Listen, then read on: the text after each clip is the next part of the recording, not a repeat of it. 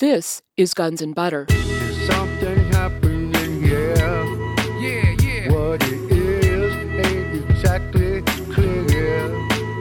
There's a man with a gun over there. So once these anthrax attacks occurred, all of a sudden the Patriot Act goes through Congress. And then when the renewal of the Patriot Act came up last year, again, it was being held up, and all of a sudden, out of nowhere, some white powder appears at one of the Senate office buildings. There's an anthrax scare, and the next day, the USA Patriot Act is renewed. I'm Bonnie Faulkner. Today on Guns and Butter, Dr. Francis Boyle. Today's show, Biowarfare and the Emergence of Police State America. Francis Boyle is a leading American expert in international law. He was responsible for drafting the Biological Weapons Anti-Terrorism Act of 1989, the American implementing legislation for the 1972 Biological Weapons Convention. Professor Boyle teaches international law at the University of Illinois, Champaign. He is author of Destroying World Order, U.S. Imperialism in the Middle East Before and After September 11th, and Biowarfare and Terrorism, among many other books. On October 7, 2002, Dr. Boyle launched a national campaign to impeach Bush, Cheney, Rumsfeld, and Ashcroft for high crimes and misdemeanors. Francis Boyle, welcome. Well, thank you for having me on, and my best regards to your listening audience. I'd like to begin with your book, Biowarfare and Terrorism. When did research into biowarfare begin? Was that during World War II? Well, yes, we started researching these issues in World War II, although, in fact, back in World War I, as a result of World War I, there was the Geneva Protocol of 1925, primarily intended to deal with chemical weapons, but there was added into it a prohibition on the use of what was then called bacteriological weapons. So this has been a prohibition in international law since 1925. Now, could you tell us what the Biological Weapons Convention is? Is that what was passed under Nixon in 1972? That is correct. Basically, Nixon and Kissinger concluded that the United States had a monopoly on weapons of mass destruction, and therefore it would be in the interests of the United States militarily to deny anyone else in the third world biological weapons, the poor man's atom bomb, such as it were.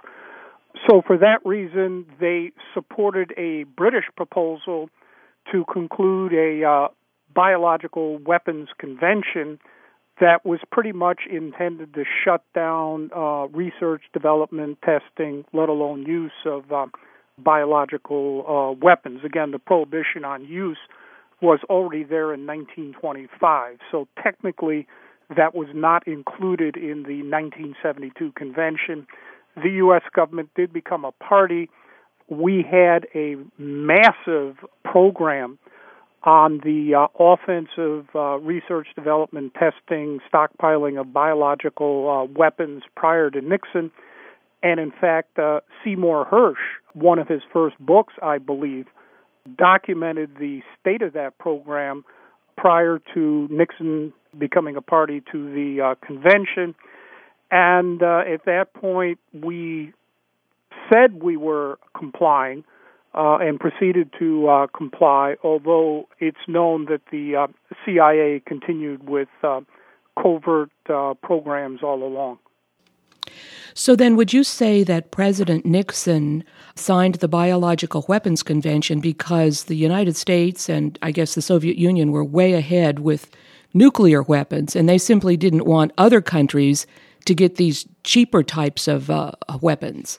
That is correct. But, as the late, great Saul Alinsky, the community organizer, once said, people always do the right thing for the wrong reasons, and there's nothing wrong with that. And in this case, certainly it was very important, I think, for the United States government under Nixon and Kissinger to get out of this massive program on offensive biowarfare research, development, testing, stockpiling that we did have, as documented by Cy Hirsch in his very authoritative book. Now, how did the history of bioweaponry production in the United States proceed under Bush Sr.? Well, what happened was, putting aside the covert CIA programs, pretty much the Pentagon got out of the business. In fact, among professional military officers, there has always been an aversion to biological and chemical weapons. But unfortunately, there was maintained a CBW division there in the Pentagon, and it was pretty much brought back to life by the Reagan administration. Under the Reagan administration, as you may recall, he populated the administration with large numbers of members of this Committee on Present Danger. Today we call them the neoconservatives, but Wolfowitz, Bolton, all the rest of these people were put in power at the Pentagon, State Department, so-called arms control, that's what they call themselves, etc. And their philosophy was that the United States government should exploit all technology it possibly has in physics, lasers, biotechnology across the board to produce new generations of nuclear weapons, chemical weapons, and biological weapons. For the chemical weapons, this became the so-called binaries, and for biological weapons, DNA genetic engineering.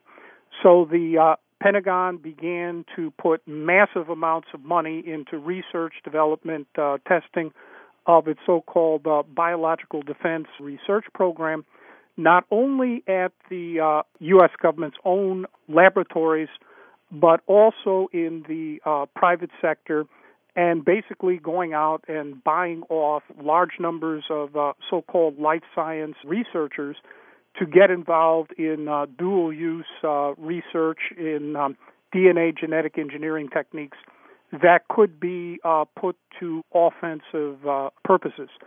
So that was the state of play in the Reagan administration, just all out. And as you know, they were also doing this on offensive nuclear weapons, the Star Wars program, the so-called Peacekeeper, intermediate nuclear forces, etc.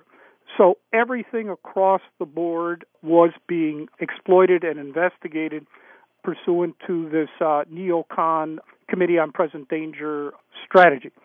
At that point, I then proposed drafting the U.S. domestic implementing legislation for the Biological Weapons Convention to try to stop at least what they were doing domestically with these offensive biowarfare programs that my assessment clearly violated the Biological Weapons Convention of 1972. So working with the Council for Responsible Genetics, headquartered in Cambridge, Mass., with some of the top life science researchers in the world, especially congregated around Harvard and MIT, I did the draft legislation for the implementing legislation for the Biological Weapons Convention, and in particular to take into account DNA genetic engineering. And we proceeded to lobby it through Congress. To make a long story short, the Reagan people fought it tooth and nail because they understood full well we were going after them. Bush Sr. came to power, and they took a very different approach to the subject and basically supported it. So at that point, my legislation sailed through Congress. We had to repackage it as legislation designed to go after crazy people out there in the third world. But the truth is, we were primarily concerned about going after the crazy people in the Pentagon and their so-called deaf scientists, I would call them, working in the private sector in the United States at universities, trying to do this dual-use offensive, defensive biowarfare research. So my legislation was approved unanimously by both houses of Congress and signed into law by President Bush Sr. And I think you have to give him credit for that. And so pretty much this work died out. Now, we're not sure exactly what the CIA was doing or ever has been doing, but it appears the CIA sort of ceased and desist too. And it stayed that way until the Clinton administration in the second term, where Clinton, under the influence of his Secretary of the Navy, Richard Danzig, used to be a law professor. I knew the guy. But in any event, decided to get back into research, development, testing of this dual-use offensive, defensive DNA genetic engineering. And then after September 11th, Bush Jr. simply accelerated the program. As of today, a minimum estimate is that we've spent under Bush Jr. maybe $40 billion on biowarfare work, large amounts of which either violate the Biological Weapons Convention or go directly up to the line, if not cross it. Now, Dr. Boyle, the domestic legislation that you got through for the Council for Responsible Genetics, that was in when, 1989? That's correct. It was signed by President Bush in 1990, and I did draft it. I had researched it. There was some prior U.S. legislation by Congressman Rodino right after Nixon had gotten the Biological Weapons Convention, but that hadn't gone anywhere. And then I also researched legislation in other states, implementing legislation, Australia, Britain, a few other states. And then I had to draft it to take into account DNA genetic engineering, which really was not around at the time of the BWC itself. And I did put in there life imprisonment. I'm against the death penalty for any reason, so I didn't include that. That still survives in the legislation today. It is codified in the United States Criminal Code, and there have been 2 amendments since then. I thought I had drafted the most comprehensive piece of legislation you could imagine, but it turned out that under the Reagan administration, these neocons, the Committee on Present Danger people, had been selling weapons-specific biological agents to Saddam Hussein in the hope and expectation that he was going to use it against Iran. And so that was a loophole that I hadn't even thought about, that they were going to do something like that. So there was another amendment added on to try to close that loophole as well. But it does provide for life imprisonment for anyone violating the BWC as interpreted and applied by the Biological Weapons Anti-Terrorism Act of 1989 that I drafted. Now, you mentioned that President Reagan was transferring bioweaponry to Saddam Hussein for use in the Iraq-Iran war. Did George Bush Sr. continue those transfers? No, as far as we could tell, there were some transfers. There were at least 40 transfers that the Reagan administration and his neocons, such as Wolfowitz and the rest of them, did authorize, and they clearly violated the Biological Weapons Convention. There might have been a few in the pipeline, but eventually, I believe, to the best of my knowledge, President Bush Sr. Did terminate those, and those did stop. But there could have been a few of those shipments in the pipeline. Those shipments, came, which is terrible to say, the American Type Culture Collection, which is a scientific research institute, nonprofit. It never occurred to me when I drafted this legislation that American Type Culture would do something like that. Likewise, the Center for Disease Control, which is run by the United States government and is there for the purpose of protecting us all, that too sent weapon-specific transfers to Saddam Hussein. And again, it had never occurred to me that the Center for Disease Control would pervert itself and its mission by doing something like that, but it did. So again, my act did have to be amended later on to try to rein in these rogue institutions, whether private sector or governmental sector like the CDC. And I should add, I don't think we can trust the CDC anymore on anything after they did this.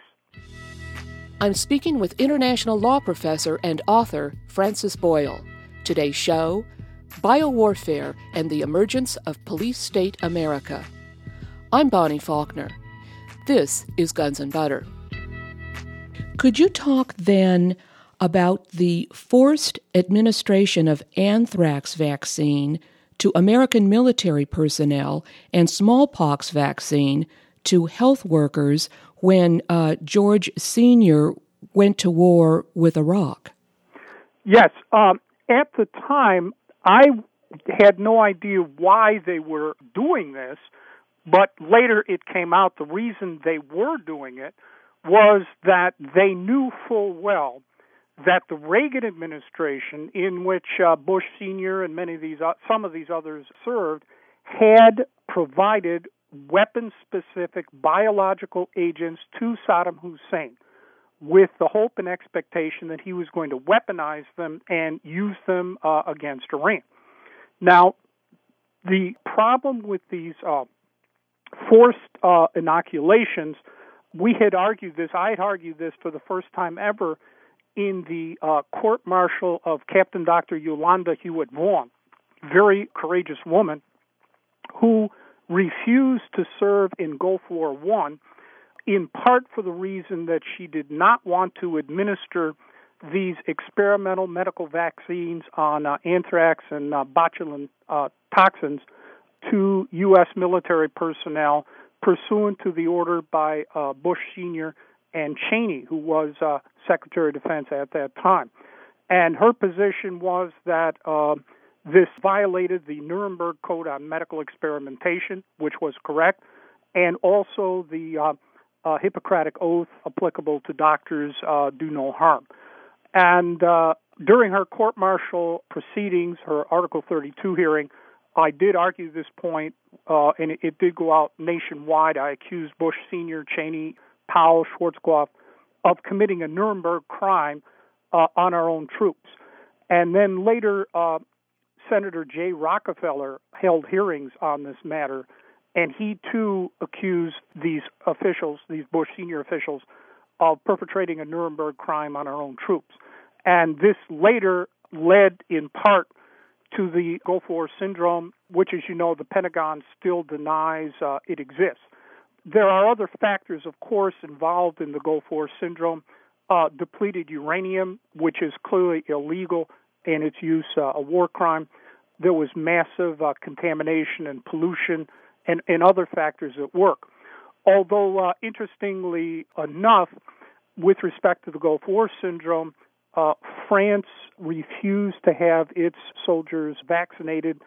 They had been through this once before in the Vietnam War, and there have been very few reports of Gulf War syndrome for French troops that did serve in Gulf War I.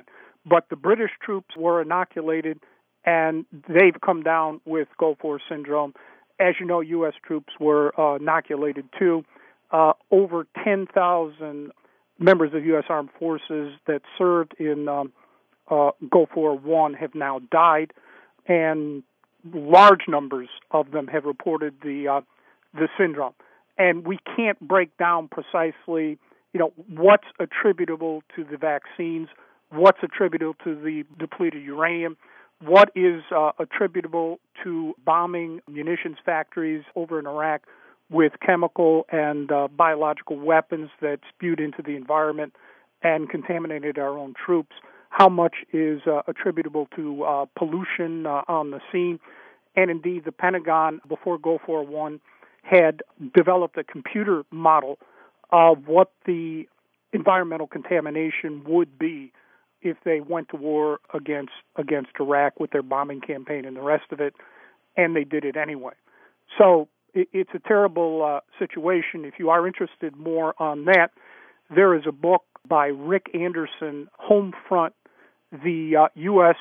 government's war on soldiers, Clarity Press, and I wrote the foreword to that book. So there's more on Gulf War syndrome and the governmental denial and things of this nature. But it's all tied in there, and we first litigated this point for Captain Dr. Yolanda Hewitt-Vaughn even before we knew there was such a thing as a Gulf War syndrome. In addition, I also served as a consultant to the independent television network in Britain, TV4, on their documentary, The Dirty War. And that came out, I believe, in March or so of 1994, first documenting the Gulf War syndrome for British troops. And we dealt with the depleted uranium, the experimental medical vaccines in violation of the Nuremberg Code on medical experimentation, and the pollution and environmental contaminants. And I'm in there together with my former client, Captain Dr. Yolanda Hewitt-Vaughn. So those were early attempts to come to grips with Gulf War syndrome. And unfortunately, the war going on now, we're going to have a repeat for U.S. soldiers currently serving in Gulf War II under Bush Jr. You know, the anthrax vaccines are still given. To the best of my knowledge, they're giving the botulinum vaccines. They've all been forced to take smallpox vaccines. They're still using depleted uranium. Some troops have already come back from Iraq and have tested positive for uranium in their urine. So I'm afraid we're in for a second round of Gulf War syndrome on the current Gulf War. And, of course, the Pentagon will still lie, deny, and cover up, as they did on Agent Orange in the Vietnam War. Let's fast forward then to the Bush Jr. administration and BioShield and the Biowarfare initiatives. And then most specifically, I want to talk about the events of September 11th, 2001 and the anthrax attacks on Congress. Now, did Bush Jr. step up the research and experimentation in biowarfare? Yes, as a matter of fact, when Bush Jr. came to power, instead of going back and getting many of the Bush senior advisors, who, generally speaking, I think were against biological weapons, Bush Jr. reached back to the Reagan administration and brought back to power all the neocons in the Reagan administration who were in favor, again, of exploiting the U.S. technological lead on nuclear weapons and biological weapons, as well as chemical weapons. And so, for example, you had them junk the anti-ballistic missile system treaty, which again goes back to Nixon and Kissinger. We're not talking about liberal Democrats here. And proceeded immediately then to pull the plug, the Bush Jr. people, on the negotiation of the verification protocol for the Biological Weapons Convention. When it was originally drafted, there was no verification protocol for the BWC. Starting with Clinton, negotiations had commenced, and they really were at a concluding point when, in the summer of 2001, the Bush Jr. delegate went in there and just said, we're against any verification protocol. And they came up with a cock and bull theory about why they were against it, but the truth was they fully planned to get into research, development, testing of biological weapons, again, using U.S. scientific superiority, not only on DNA genetic engineering, but also now so-called synthetic biology. So if you're going to do this, you don't want a verification protocol to figure out what you're going to do. So they proceeded to junk the verification protocol in the summer of 2001. And then they used the anthrax attacks on Congress after September 11th to literally justify, since then, about $40 billion if you add up all the different divisions of the government on biowarfare and chemical warfare research. We're spending as much now on this reprehensible type of death science, I would call it, as we did when prior to Nixon, when we had an offensive program. Indeed, we're spending as much now on biowarfare research in constant dollars as we did on the Manhattan Project during World War II to develop the nuclear bomb. So that's where we stand now. Dr. Boyle, could you speak to the specific strain of anthrax that was used on the Democratic leadership in Congress after September 11th, 2001? That is, for Tom Daschle and Patrick Leahy received in letters this Ames strain, I believe it's called, anthrax. Could you talk about where that anthrax came from? Well, yes. What happened was when the anthrax attacks occurred, it was not clear to me precisely what was going on until the New York Times published the technology behind the Daschle letter. And that was 1 trillion spores per gram, and it had a special electrostatic treatment, so it basically float in air. And it was clear then that this was super weapons-grade anthrax that no one would have the capability of doing except a government program. And here in the United States, that would mean either the Pentagon or the CIA or both. And it was also clear by that time that the book Germs had come out by the reporters for the New York Times indicating that the CIA had gotten involved in this type of research before. So at that point, I called up Marion Spike Bowman, who was a very high-level FBI official in Washington, D.C., doing terrorism and counterterrorism work for the FBI. And he knew of my work on biological weapons. And I told Mr. Bowman that, in my opinion, this could only have come from a U.S. lab, weapons lab.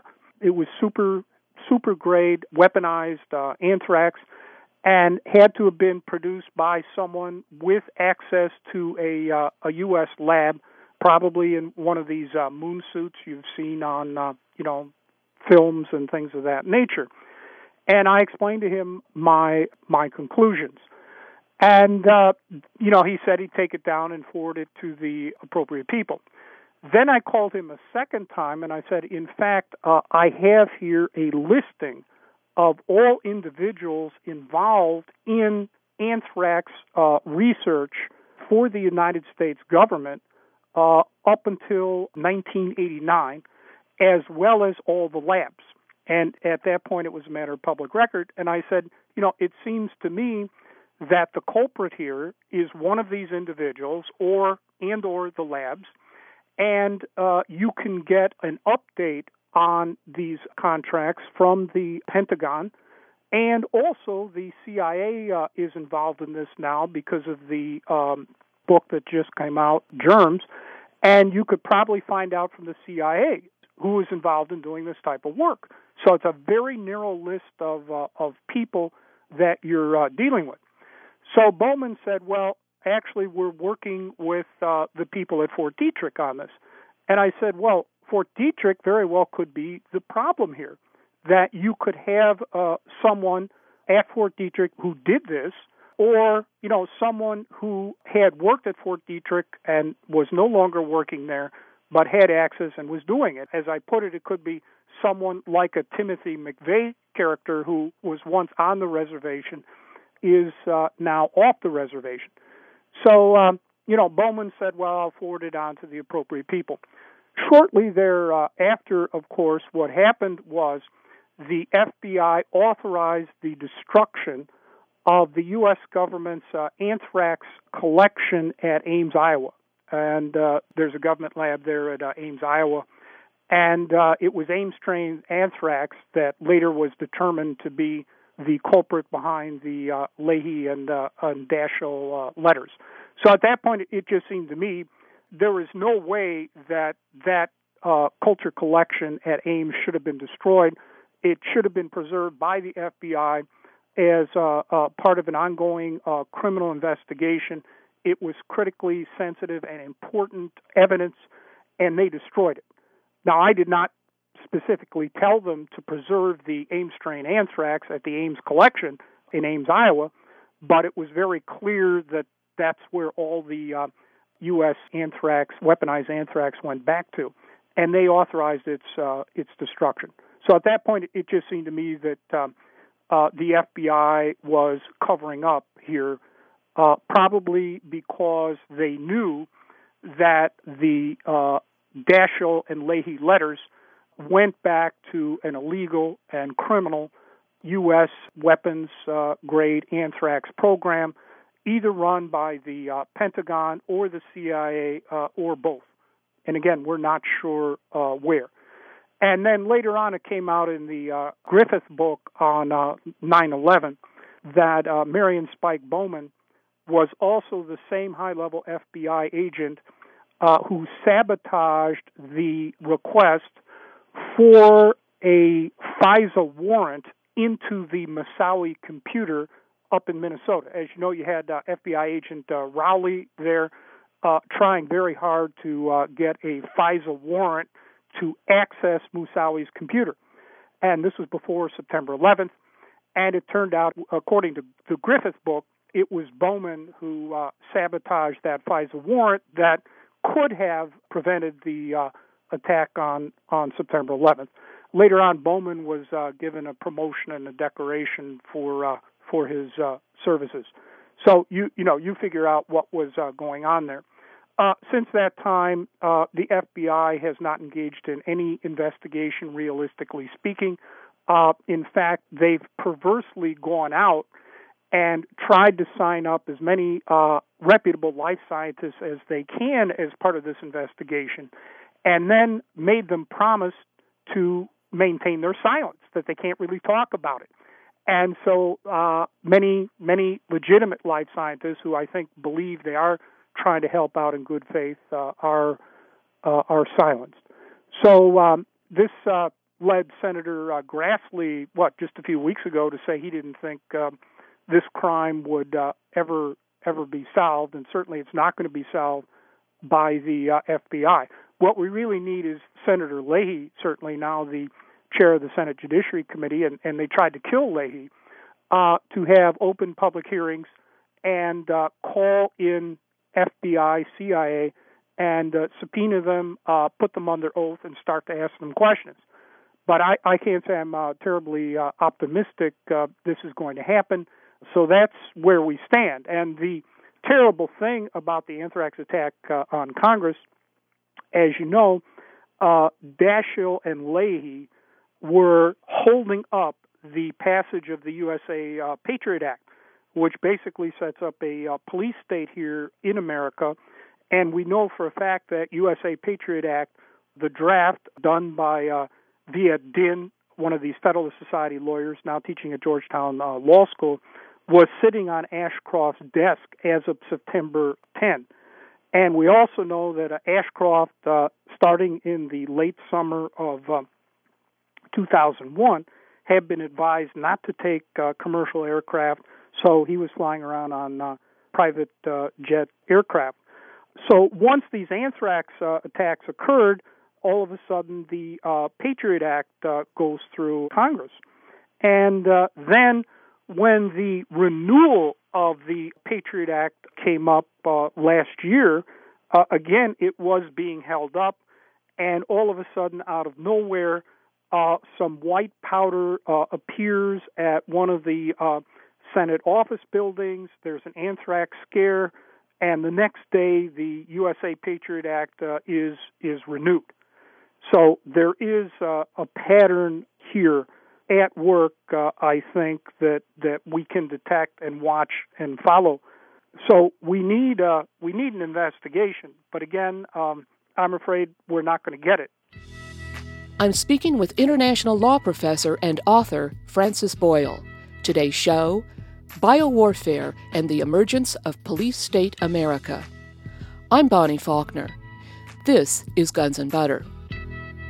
So the Ames culture collection was destroyed by the FBI.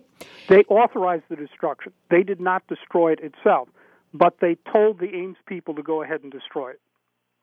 Yes, and then FBI Mr. Bowman is given an exceptional performance award by the FBI. Senator Daschle and Senator Leahy, who were holding up the Patriot Act legislation, they were the ones that received the anthrax letters. Now, I would think that Congress would be holding an investigation into an attack on itself that, after September 11th, shut down all of Congress.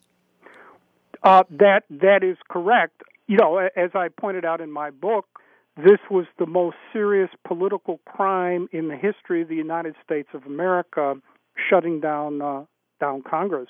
You know, even in the Civil War, they weren't in session. It wasn't shut down, but they came back. And there is no investigation going on that I'm aware of. And just recently, Senator Grassley said he doesn't believe this political crime will ever be resolved. Meanwhile, the USA Patriot Act has been renewed, and we're seeing all the police state Gestapo tactics that the Bush administration is currently engaged in and getting away with, and not being checked at all by Congress. And here I speak from personal experience. In the summer of 2004, agents from the FBI and the CIA Joint Terrorist Task Force showed up here at my office unannounced, proceeded to interrogate me for 1 hour, tried to get me to become an informant on my Arab and Muslim clients, which would have violated their constitutional rights and my ethical obligations as an attorney. So I refused to become an informant, and they put me on all of the United States government's terrorist watch lists. According to my lawyer, there are maybe 5 or 6 of them, and as far as he could figure out, I'm on all of them, every one of them. To give you an example, so last year I was flying in from a lecture in Malaysia. I landed at Chicago O'Hare Airport, and as I was getting off the plane, standing there right on the jet port were 2 armed customs agents inspecting passports, and they got my passport. They immediately took me into custody, and one of them said, well, we're looking for someone who is listed on the terrorist watch list with your name, but it isn't you. Well, how many Francis Anthony Boyles are there in the United States of America at all, let alone flying into Chicago O'Hare Airport? So that sort of gives you an idea, I think, that when I talk about police state Gestapo-type tactics, it is going on today. Yes, it's going on as we speak. What do you, as an attorney, of course, they've passed all of these laws, the Military Commissions Act, etc. What do you think the likelihood is of martial law in the United States? I think we're very close. It's only a terrorist attack away. Everything is there. It's all in place. So they even have a list. I believe the FBI has a list. The summer of 2004, the part of the dragnet I was involved in was about 5,000 high-priority Arabs and Muslims and their supporters, including aliens and U.S. citizens. And so I believe that'll be the first list to go, those 5,000. So if we are only a terrorist attack away from possible martial law here in the United States, it is very worrisome. Yes, it seems clear to me, certainly, that we have to ask ourselves, what's the next step? As for the anthrax attack, I believe that, that was deliberately orchestrated by either the Pentagon or the CIA, or both acting together. Yes. Now, in terms of the continuing production of biologicals and the genetic modification of biologicals, the aerosolization of them, which basically turns them into a weapon because these biological weapons are delivered by air, as you point out in your book. Now, this is proliferating all over the United States, isn't it? At universities, at private labs? Yes, this is extremely dangerous, and indeed, I would encourage you all to go back and read Cy Hirsch's 1969 book on the offensive U.S. Biological weapons program in existence at that time, because basically we're reconstructing the entire thing today as we speak. And what you have now with these massive quantities of money are death scientists in the private sector proliferating this extremely dangerous technology into the hands of what can only say irresponsible people, and oftentimes third and fourth-rate scientists who can't get legitimate funds from the NSF or the NIH or something like that. And it's going on all over the country. They're constructing Biosafety Lab 3 and 4 labs all over the country. And they are using these exotic viruses. There was already an accident earlier this week at the Boston University BSL-3 lab that has anthrax in there, and there was a fire. So what we're seeing then is proliferation of the technology, of the scientists, and the facilities all over this country, in Canada, and indeed abroad. We're paying for this type of research, development, testing in other countries as well that are not even subject to minimal observation and restraints that do exist here in the United States on scientific research. Here at the University of Illinois, under the Reagan administration, we had the entire vet med program pretty much on the take from the Pentagon to develop a blue-green algae toxin weapon and a mycotoxin weapon. I got the contracts and blew the whistle. And it turned out that the head of the Pentagon's biowarfare program at the time, a guy named Huxell, was a graduate of the vet med program, and the cover-up was written. We have the U.S. Army's computer engineering research laboratory here on campus, and they wrote the cover-up. So this is going on, and I've read these contracts, extremely dangerous, and as I said, third and fourth-rate scientific researchers, no adequate supervision at all. Indeed, these committees at universities set up for oversight and approval are worthless. That's what I found out here at the University of Illinois. I'm sure they're no different anywhere else. We had a debate on this issue, and the university sent someone in to admit that they got 51 cents out of every dollar on so-called overhead.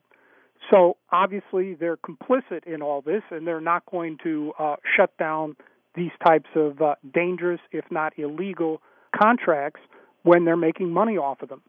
So it's sort of like the Wild West out there now. There's no regulation, there's no supervision, and you have scientists with minimal ethical training or concern, and even those who do are being bought off because of the massive amounts of money. For example, the National Institutes of Health is seeing so much of their research now being diverted into biowarfare work. Prior to that, I think everyone had looked at the NIH as a rock-solid basis of support for research to maintain the nation's health. But now legitimate research is being starved. I spoke with a first-rate professor of biology here on campus, and he told me that now there's a 1 in 11 chance of him getting his contract funded by NIH. Everything's being moved over into this highly dubious, if not outright illegal, biowarfare work. And most agencies and instrumentalities of the United States government are on board and have been bought off. I'm speaking with international law professor and author Francis Boyle. Today's show, Biowarfare and the Emergence of Police-State America. I'm Bonnie Faulkner. This is Guns and Butter. Now, As you've pointed out in your book, and today, a lot of these biological warfare programs are illegal and criminal. And you've also mentioned that there were 5 Level 3 biowarfare labs in New Orleans when Hurricane Katrina hit, and we all know about the government's non-response there, or their prevention of help in New Orleans. You've written that we must defend ourselves against their criminality and irresponsibility with impeachment. Could you talk about impeachment? Well, sure, but let me first say on the biowarfare work, I think citizens living in communities where the government is trying to put in biowarfare research, development, and facilities have to mobilize and organize to stop it. There is a requirement that they have to do an environmental impact statement on any of these facilities, and if they don't, you can sue to get one and inform yourself about what's going on and organize it against it, because otherwise you're going to have one of these facilities right there, and either something could leak out by mistake or some person could maliciously use the type of work that is going on there. So it has to be stopped on a state and local and community basis, everyone getting together. That's why I wrote this book, so that ordinary citizens can read it, understand the threat, and what they can do about it. And what we have to understand to begin with is the law is all on our side. We have the Biological Weapons Convention, and we have the Biological Weapons Anti-Terrorism Act of 1989 that I drafted, providing for life imprisonment. So those are 2 very powerful pieces of law that people can use to try to stop this heinous death science research and to keep it out of their communities. And they're going to have to do it themselves everywhere all over the country to try to stop it. Inform yourself who's doing this, how much are they getting, what do these contracts say, what do they mean, and then proceed to organize to stop them. As for the bigger problem, yes, back in October of 2002, I set up a national campaign to impeach Bush, Cheney, Rumsfeld, and Ashcroft at that time. And on 13 March 2003, Congressman John Conyers, now the chair of the House Judiciary Committee, with supervisory jurisdiction over any bill of impeachment, had an emergency debate among 40 to 50 of his top advisors, most of whom were lawyers, on putting in draft bills of impeachment immediately against Bush, Cheney, Rumsfeld, and Ashcroft to try to head off Gulf War II.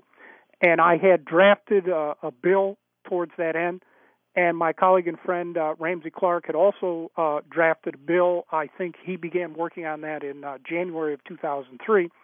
So Congressman Conyers invited Ramsey and me to come in and argue the case for impeachment and putting these bills in. To make a long story short, it was a 2-hour debate. It was quite vigorous. You can read about it in my book, Destroying World Order. But what happened was no one there really disagreed with Ramsey and me that Bush and the rest of them richly deserved impeachment. But what happened was John Podesta, who had been Clinton's chief of staff, appeared and in the name of the Democratic National Committee stated that the DNC was against putting these bills in because it might harm their presidential election prospects in 2004.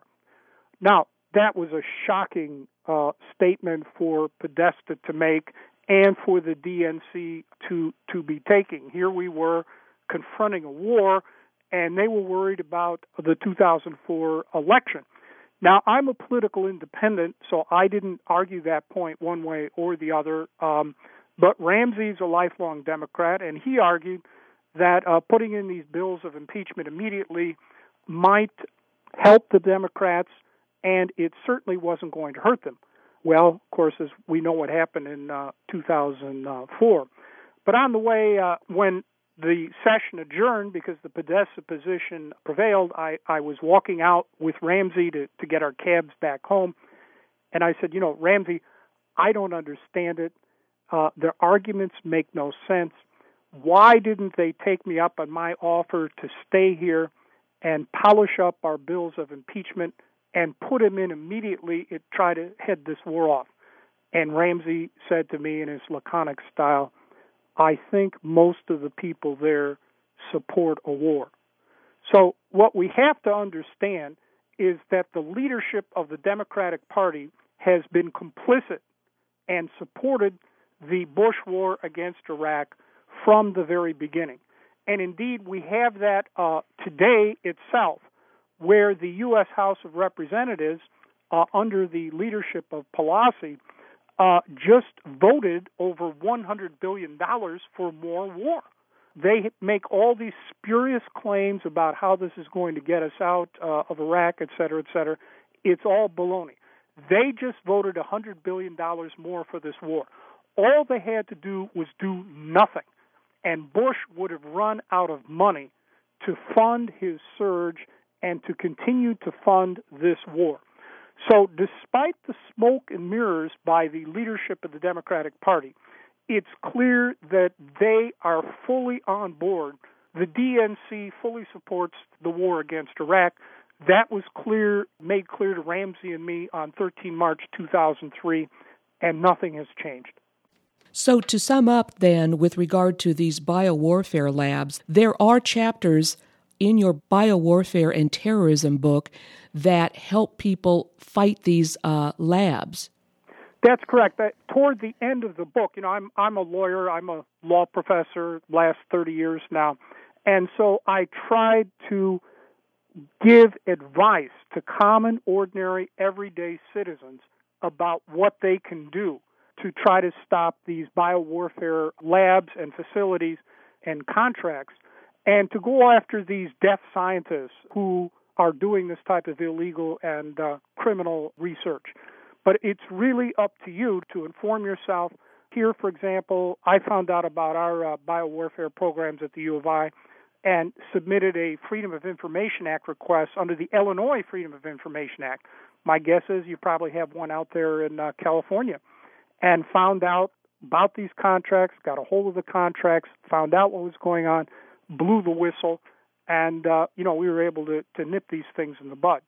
So you have to stop them now before they get entrenched, before you end up with a BSL-3 or BSL-4 lab there in your neighborhood and 15, 20 so-called deaf scientists researching Ebola down the street.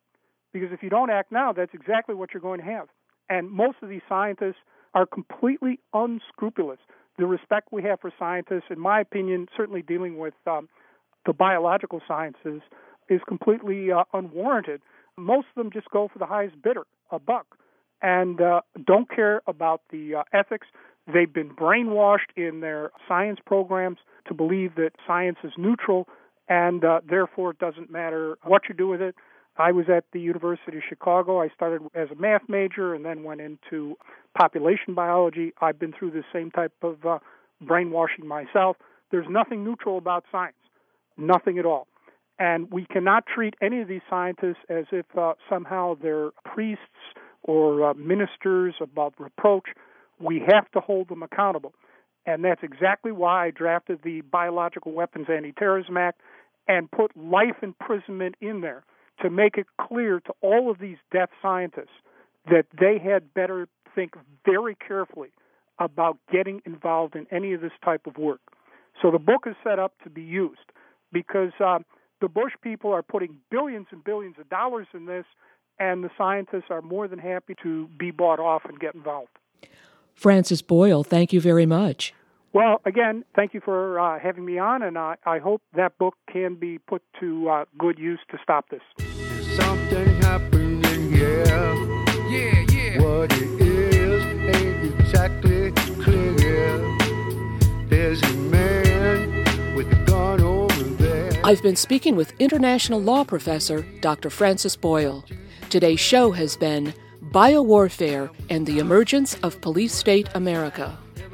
Francis Boyle is professor of international law at the University of Illinois Champaign. He holds a Doctor of Law and a Ph.D. in political science from Harvard. He was responsible for drafting the Biological Weapons Anti-Terrorism Act of 1989, the American implementing legislation for the 1972 Biological Weapons Convention. He is author of Destroying World Order, U.S. Imperialism in the Middle East Before and After September 11th, and Biowarfare and Terrorism, among many other books. On October 7, 2002, Dr. Boyle launched a national campaign to impeach Bush, Cheney, Rumsfeld, and Ashcroft for high crimes and misdemeanors. Today's show was co-produced by Todd Fletcher. Guns and Butter is edited and produced by Bonnie Faulkner and Yarrow Mako. To leave comments or order copies of the show, call 510-848-6767, extension 628. Email us at faulkner@gunsandbutter.net or visit our website at www.gunsandbutter.net. Hey yo, these are some serious times that we living in, G. And a new world order is about to begin. You know what I'm saying? Now the question is, are you ready for the real revolution, which is the evolution of the mind? If you seek, then you shall find that we all come from the divine. You dig what I'm saying? Now if you take heed to the words of wisdom that are written on the walls of life, then universally we will stand, and divided we will fall, because love conquers all. You understand what I'm saying? This is a call for all you sleeping souls. Wake up and take control of your own cipher, and be on the lookout for the spirit snipers trying to steal your light. You know what I'm saying? Look what's inside yourself for peace. Give thanks, live life, and release. You dig me? You got me?